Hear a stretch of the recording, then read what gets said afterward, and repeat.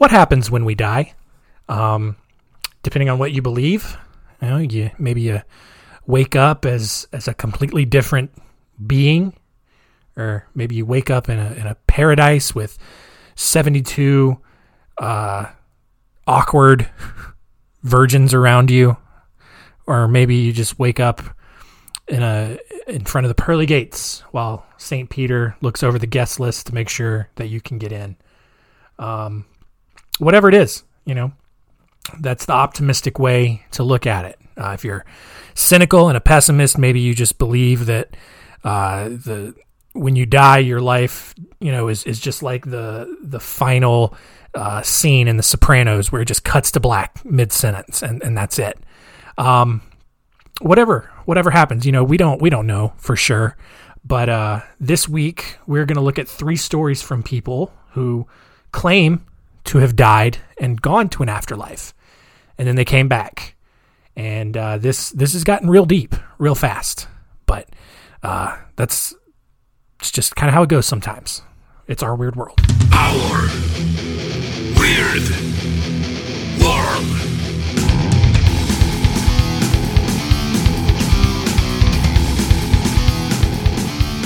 Welcome to Our Weird World. I'm your host, John Henson, and this week we are looking at the stories of Howard Storm, Pam Reynolds, and Matthew Botsford, 3 people who died, and then they claim that they went to this afterlife, and then they came back to life on Earth, and now they're telling the story about it. This is not going to be a religious episode. Honestly, I think as you listen to these stories, it's just going to affirm what you already believed. All right, whether you believed in afterlife, you're going to think, oh man, this is it. This is the facts right here. This is the proof. And if you think that that sort of stuff is stupid, then you're going to think, yeah, wow, these people are crazy. There's no way that's real. So it's kind of just how things go today in today's world, where just even if you're presented evidence that contradicts what you believe and proves that what you believe is wrong, it's just going to make you double down and believe what you believe that much more. That's why you can't have arguments on the internet or with your family about politics or religion or anything like that, because people are very set in their ways, regardless of how conservative or progressive you may think you are. We are all very much set in our ways, and it takes it's almost an impossible task for someone to convince us to change our mind about something. So that's not what we're going to do in this episode. I'm just going to tell you a couple stories, and then we'll go on with the rest of our lives. All right? So let's jump into it.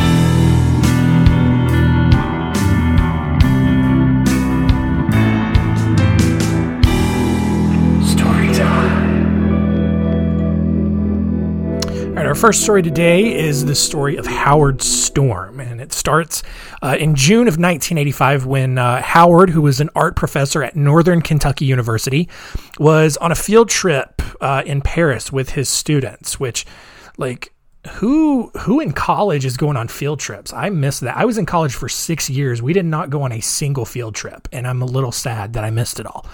But he was on a field trip in Paris with his students when he suddenly felt this severe pain in his abdomen. His wife, who was with him on the trip, rushed him to a nearby hospital where he was diagnosed with a duodenal perforation, which I know you have no idea what that means, but it's okay because I'm going to explain it to you. Basically, his intestines exploded. All right. Your duodenum is a thing inside you. I don't know where it is, but it's in there somewhere. And, it can explode apparently. So, that's why it's important to not get super constipated or eat too much or, anything like that. It's good to stay regular and have your regular bowel movements. Otherwise, your intestines will explode. The earliest surgery that could be performed was in 8 really excruciating hours. And Howard believed that he wouldn't last that long, and he mentally prepared himself to die. And then after saying his final goodbyes to his wife, he passed out. Like, this dude's super dramatic, but also like most dudes who have a low pain tolerance, yeah, we're going to be super dramatic about it.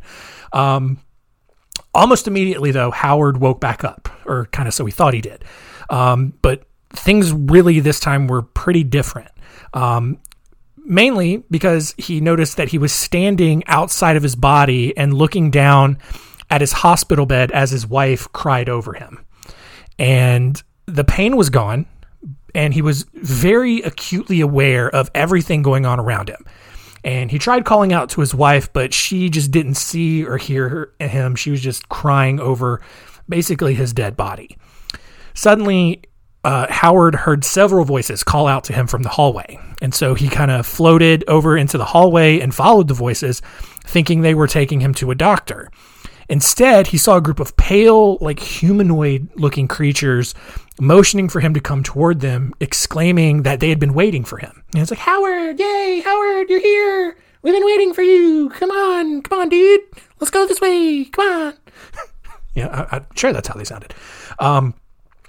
When Howard refused, though, because, I mean, yeah, that seems weird. Like, you're looking at these creatures you've never seen before, and they're like, hey, come on, Howard, come on. And it's like, I don't know. I kind of want to, should probably stay with my wife. She can get mad. And so when he refused, these creatures became increasingly angry and eventually attacked him. And Howard tried to start fighting him off. All of a sudden, he heard this voice that said, pray to God. And this was odd because Howard had been an atheist all of his life. And but somehow he began reciting portions of the Bible and the Pledge of Allegiance for some reason. And each time he said God, either in the Pledge of Allegiance or in the Bible verses that he was reciting, the creatures would kind of back away. And then once they had disappeared, he called out to Jesus, and within seconds, these, quote, spiritual beings of light appeared from somewhere and rescued him. These spiritual beings took Howard somewhere, and they replayed his entire life, though it was mostly just the bad parts that he kind of would have rather skipped over. That's honestly, and like, I always wanted that to happen when I was a kid. Like, if I died, I wanted to go into like a movie theater and watch my entire life and have some questions answered. Like, now I'm not so sure I want to do that because whatever. But I don't know. I thought it was funny that this guy kind of said the same thing that I had always kind of imagined as a kid. As he was watching his life, he asked several questions to the being, and he was told that the United States was a blessed nation, though there were some spiritual changes that were required to happen, or else it would lose its prosperity.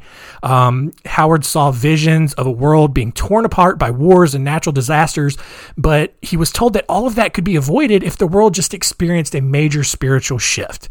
And before he was let go, Howard was told that the correct religion was the one that, quote, brings you closest to God. So, hey, that's an important point here. He wasn't told that the correct religion was Christianity. He was just told whatever brings you closest to God, because God is more than just one religion. Let's get real deep here, guys. All right. God is everywhere, man, and what works for Dave, if we remember Dave. Hey, Gath. Hey, Gath. Hey, it's me, Dave. I'm the first recurring character on Our Weird World. And I'm just here to tell you that what worked for me was believing that an alien spaceship was flying behind a comet, and I felt really close to God there, mainly because I thought God was Marshall Applewhite, and I thought he was God, because he said he was God. He did. He said he was God, and I felt really close to him. And so that's what worked for me, you guys. Maybe it didn't work for you. Maybe you think Catholic Jesus or Baptist Jesus or Buddha or whatever the Hindu god is or whatever, or Allah or whatever. Maybe those, are what make you closest to God. And that's kind of the point that he's trying to make. Thanks, Dave. Say hi to all the aliens for me. That's great. Anyway, Howard awoke back in his regular body as he was being prepped for his surgery, which was ultimately successful. And as he recovered, a voice told him to ignore the doctor's advice and return home in a week. All right. It's probably the same voice he heard when he was dead, quote unquote. Despite every doctor in Paris telling him that was a terrible idea, Howard did it anyway. And upon landing in Cincinnati, where he kind of, was close to living, Howard was then rushed to the hospital with pneumonia, a collapsed lung, peritonitis, and hepatitis. Because you don't leave the hospital fresh out of surgery. You need some time to recuperate. But 7 months later, Howard made a full recovery, and still kind of shaken by his experience, he actually became an ordained minister and shared his story with Oprah, the Today Show, Discovery Channel, and several other media outlets. And so he's sticking to it. He's sticking to that true story. Next one is the story of Pam Reynolds. In 1991, 35-year-old Pam Reynolds had a giant aneurysm at the base of her brain. And although she was given little chance of survival, she was referred to Dr. Robert Spetzler in Phoenix, who had recently perfected this new procedure called hypothermic cardiac arrest that allowed him to more easily treat aneurysms. This process basically involved cooling a patient's body to 60 degrees, stopping the heartbeat and breathing, and then draining the blood from the brain. Basically, doing everything to just temporarily kill somebody, but not basically keeping them cold enough so that their body didn't start to decompose. Pam underwent this surgery with over 20 doctors, nurses, and technicians in the room with her. Several instruments were placed on and in her body to monitor her vital signs. A set of speakers producing a series of clicks was placed in her ears to monitor her brainstem. And as the anesthesia hit her at 7:15 a.m., Pam went to sleep like she was supposed to. But soon after, just like with Howard, she began to hear music that pulled her out of the top of her head, which is a weird kind of visual, but I guess like she saw herself just kind of like out of her own head. That was weird. Within seconds, Pam was looking down at herself, and she noticed that the medical team had shaved part of her head, and Spetzler, the surgeon, was using a bone saw to cut out part of her skull. She listened as one of the surgeons commented on how small the arteries in her right leg were, which were making it impossible to handle the amount of blood flow required by the machine to keep it pumping throughout her body. At that point, she watched doctors open up her other leg.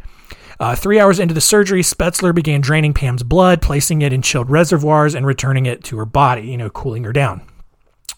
But by the time her body temperature had reached 60 degrees, her brainwaves flattened, her heartbeat stopped, and her brainstem shut down. For all intents and purposes, Pam is super dead at this point. But according to Pam, she was still just kind of like floating above her body, just kind of watching everything take place. And while all of that was going on, Pam felt like she was spinning up into the air through a tunnel, almost as if she had vertigo, which that sucks. All right. I've had vertigo.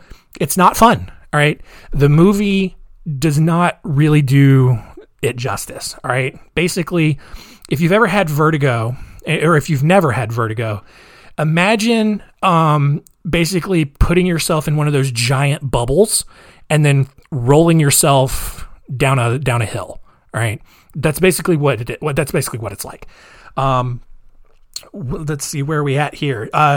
Pam quickly began hearing her grandmother calling to her. So Pam kind of continued moving through this tunnel toward this small point of bright light. Oh, look, here we go. Here's a classic, walking towards the light thing. When Pam came to the end of the tunnel, she sensed that there were several people there in the light, but it was so bright that she couldn't really make out the actual physical figures. And then that's when she kind of realized like those figures were the light, they weren't actual bodies, and there was like a bright light behind them, but like they were what was creating all of that light. And eventually her eyes kind of adjusted, and Pam recognized her grandmother, her grandfather, her Uncle Gene, her great aunt Maggie, all of these deceased relatives. And the people standing in front of her, they prevented her from walking fully into the light, saying that if she did, something would happen to her physically and that they would be unable to return her back to her body. All right, so she steps into this light. She for sure dies on the operating table, apparently. Pam then began to feel as though she were being fed, but not with food, but with sparkles, because heaven's a real sparkly place. And in heaven you eat sparkles instead of like steak or something. I kind of hinted that I was going to try to be neutral in this, but some of this stuff is a little little weird. 4 hours into the surgery, Spetzler tilted the operating table and drained all of the blood from Pam's body. With the aneurysm sac drained, Spetzler fixed the problem and then went to work bringing Pam back to life. Her blood was warmed and put back into her body, and the heart-lung machine that facilitated her heartbeat and breathing was turned back on. Meanwhile, back in like the heavenly dimension or wherever Pam was, she and her dead family members were looking at each other and decided that it was time to go back. Pam's grandmother said that she couldn't take her back, so her Uncle Gene offered to do it. And when Pam arrived at the other end of the tunnel, she saw her body still laying there. And Pam was pretty horrified by this. Apparently she looked awful and looked as if she were dead because, she was. Pam didn't want to get back inside of her body, but Gene told her it was just like jumping into a swimming pool. And after a push from Gene, which is funny, it's just like Gene just kind of like pushed Pam from the, purgatory netherworld or wherever she was and just, pushed her back into her body, and Pam said it was a painful re-entering. As the warming process continued, Pam's brainstem reactivated and her brainwaves began pulsing. However, Pam's heart still wasn't beating like they wanted it to, and surgeons were forced to use a defibrillator to shock it back into motion. But after being clinically dead for more than 1 hour, Pam was placed in a recovery room completely alive at around 2 p.m. So this had been like a 7-hour surgery. Pam went on to make a full recovery from this, and eventually she died in 2010 of heart failure at age 53. So that was her story. Like, she was super adamant that all of that was super true. The last one here happened a year later in 1992. When Matthew Botsford and his business partner were leaving a restaurant in Atlanta one evening, and they were waiting outside for a taxi. Just outside the door, 2 men who had been denied entry into that same restaurant got upset and started shooting their Uzis, because Atlanta, and just shooting all willy-nilly all over the street. One bullet went through the head of Botsford's business partner and killed him instantly. Botsford took a bullet in his own head and immediately hit the pavement. In the real world, Botsford was picked up by paramedics and revived 3 times on the way to the hospital. Once he got admitted, doctors placed him in a medically induced coma, and he stayed in that coma for the next 27 days. However, while all of that was going on, Botsford's consciousness was in a very different place. While in his coma, he vividly remembered being suspended completely naked over a pit of red-hot lava inside a dark cavern. His wrists and ankles were shackled like crucifixion style, and as the lava flowed beneath him, it bubbled up and seared his legs, burning the flesh off of his bones. Within minutes, though, his legs healed themselves kind of like a starfish, and the process began all over again. Then demons with super sharp teeth, dark oval eyes, scales, and horns, they showed up because he's in hell, guys, if you didn't figure that out already. They began mocking and judging Botsford for all of the things he'd done in his life before kind of floating around him and molesting him with their long, sharp fingernails. Go ahead and figure out that visual, because it's probably what you're thinking. It's little demons running around, poking Botsford with their fingernails, in places that, you don't want to be poked. Before Botsford could fully understand why all of this was happening, a giant hand burst through the cavern walls and filled the room with a bright white light. And then this hand grabbed Botsford by the waist like King Kong. That's what his description was. It's not me trying to be funny. And broke Botsford's shackles and lifted him out of the cavern. At that point, Botsford awoke from his coma, paralyzed on his left side, weighing just 95 pounds and having all the functionality of a newborn. A few years later, Botsford had gone through so much physical therapy, but he was fully functional. And, he had to relearn everything after spending all of his time in therapy. And not surprisingly, as soon as he got out of the hospital, he opened a Christian ministry. What's a lot of people, though, are very critical of Botsford's story in particular because it mirrors a lot of the Vision of Dryhelm, which, I know you guys are all familiar with the Vision of Dryhelm. I don't need to explain it to you because everyone who listens to this has been a religious scholar at one point. But no, I'm just kidding. Dryhelm was a Scottish layman who appeared in the 5th book of Bede's Ecclesiastical History of the English People in 731 AD.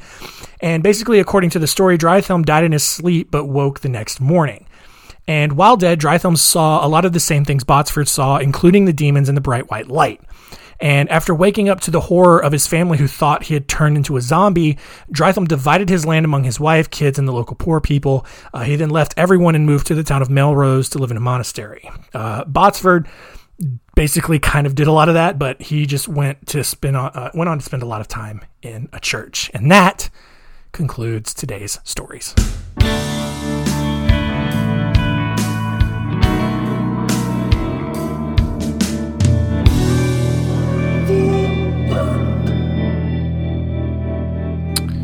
So yeah, what do you think?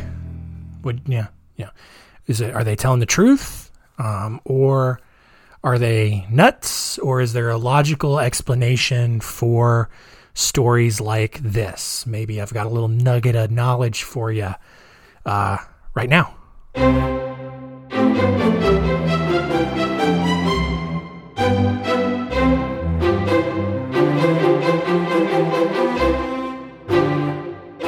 What did we learn? Number one, all three of these people claim that what they experienced truly did happen. 100%, their stories really haven't changed that much, if at all. And they are completely convinced that they totally died, totally went to some sort of afterlife, albeit heaven or hell, and came back to tell about it. Number two, so kind of one thing that I didn't mention in Pam's story is that once she got out of surgery, she was able to tell doctors. What made her story so attention-grabbing was the fact that she was able to tell doctors what she saw and what she heard people saying. You know, the point that I made about the nurse saying that her artery in her leg was too narrow. She retold that to doctors, and they were totally shocked at how she remembered that. She told them how she saw the surgeon using the saw and shaving her head and all that kind of stuff. And so that's what made her story in particular really interesting, in that she was able to re-describe details back to the surgeon and the doctors when she was allegedly not even alive or under heavy sedation at the time. Number three, something that I didn't cover at all, but I'm going to tell you right now. There was a study that came out a while back that basically said that right after you die, your brain is still active for up to 7 minutes after your heart stops beating. And that is something that scientists and researchers kind of point to as a possible explanation for why people may have these sorts of experiences. You know, if you're, when you die, your brain just still active, maybe even hyperactive, and it kind of just goes through your entire memory bank. And so if you grew up in a religious environment, or even if you've passively heard it, and then you also have like subconscious fears or doubts about what actually happens after you die, those sorts of things can kind of meld together and create like this sort of dream world that you're in, where maybe you do really go to heaven or hell or wherever you think you are at the time. And that's what you perceive as being real and in the moment, and taking such a long time when really it could take just about 7 minutes. But who knows? I don't know, man. I don't know, you guys. I don't know. That's just a thing that I saw that provides a possible explanation for why all this happened.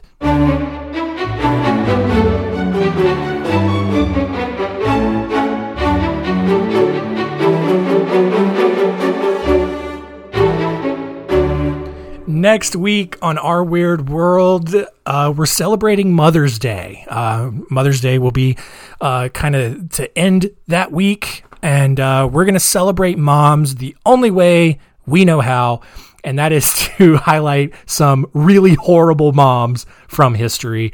We're going to look at the stories of Mary Cotton, Judy Bueno Anno, Mary Beth Tinning, and that's it. Those three. That's what it is. I was looking at my notes, and guys, look, here's the thing. I kind of just wing this as I go because, it's more real, right? I'm not trying to do an NPR show here. And also, look, there's there's like 5 of you who listen at this point. So, like, I appreciate you sincerely, but like, if there was 1,000 people listening, I might put a little more effort into it. Probably not. I do this for me and my own enjoyment. I mean, if you're here, great. Glad you enjoy it. But this is just my fun little arts project that I'm doing. Anyway, Horrible Moms next week. So thank you for listening. Really, I do appreciate it. Even if the production quality is not great. But yes, thank you for listening. Keep telling your friends about the horrible production quality. I'm sticking to, I don't know why I'm fixated on this now all of a sudden. But remember, keep it weird.